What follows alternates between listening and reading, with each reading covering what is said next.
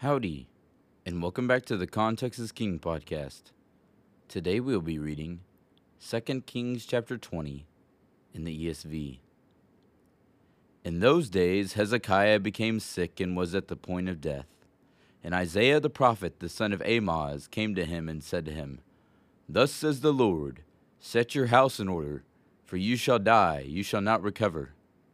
Then Hezekiah turned his face to the wall and prayed to the Lord, saying, Now, O Lord, please remember how I have walked before you in faithfulness and with a whole heart, and have done what is good in your sight.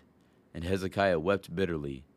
And before Isaiah had gone out of the middle court, the word of the Lord came to him, Turn back, and say to Hezekiah the leader of my people, Thus says the Lord, the God of David your father, I have heard your prayer, I have seen your tears.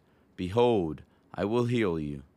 On the third day you shall go up to the house of the Lord, and I will add 15 years to your life. I will deliver you in this city out of the hand of the king of Assyria, and I will defend this city for my own sake, and for my servant David's sake. And Isaiah said, Bring a cake of figs, and let them take and lay it on the boil, that he may recover. And Hezekiah said to Isaiah, What shall be the sign that the Lord will heal me, and that I shall go up to the house of the Lord on the third day? And Isaiah said, This shall be the sign to you from the Lord, that the Lord will do the thing that he has promised. Shall the shadow go forward 10 steps, or go back 10 steps? And Hezekiah answered, It is an easy thing for the shadow to lengthen 10 steps. Rather let the shadow go back 10 steps. Then Isaiah the prophet called to the Lord, and he brought the shadow back 10 steps, by which it had gone down on the steps of Ahaz. At that time Merodach-Baladan, the son of Baladan, king of Babylon, sent envoys with letters and a present to Hezekiah, for he heard that Hezekiah had been sick. And Hezekiah welcomed them, and he showed them all his treasure house, the silver, the gold, the spices, the precious oil, his armory, all that was found in his storehouses. There was nothing in his house or in all his realm that Hezekiah did not show them. Then Isaiah the prophet came to King Hezekiah and said to him, What did these men say? And from where did they come to you? And Hezekiah said, They have come from a far country, from Babylon. He said, What have they seen in your house? And Hezekiah answered, They have seen all that is in my house. There is nothing in my storerooms that I did not show them.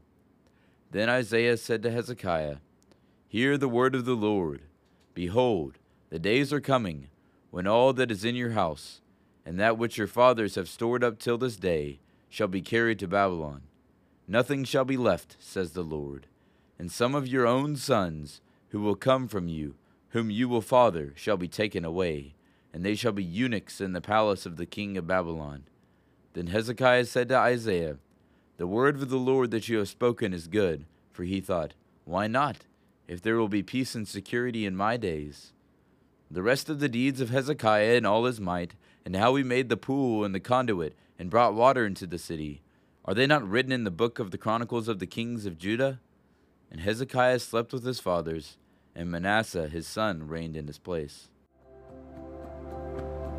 Thank you for listening to the Context is King podcast.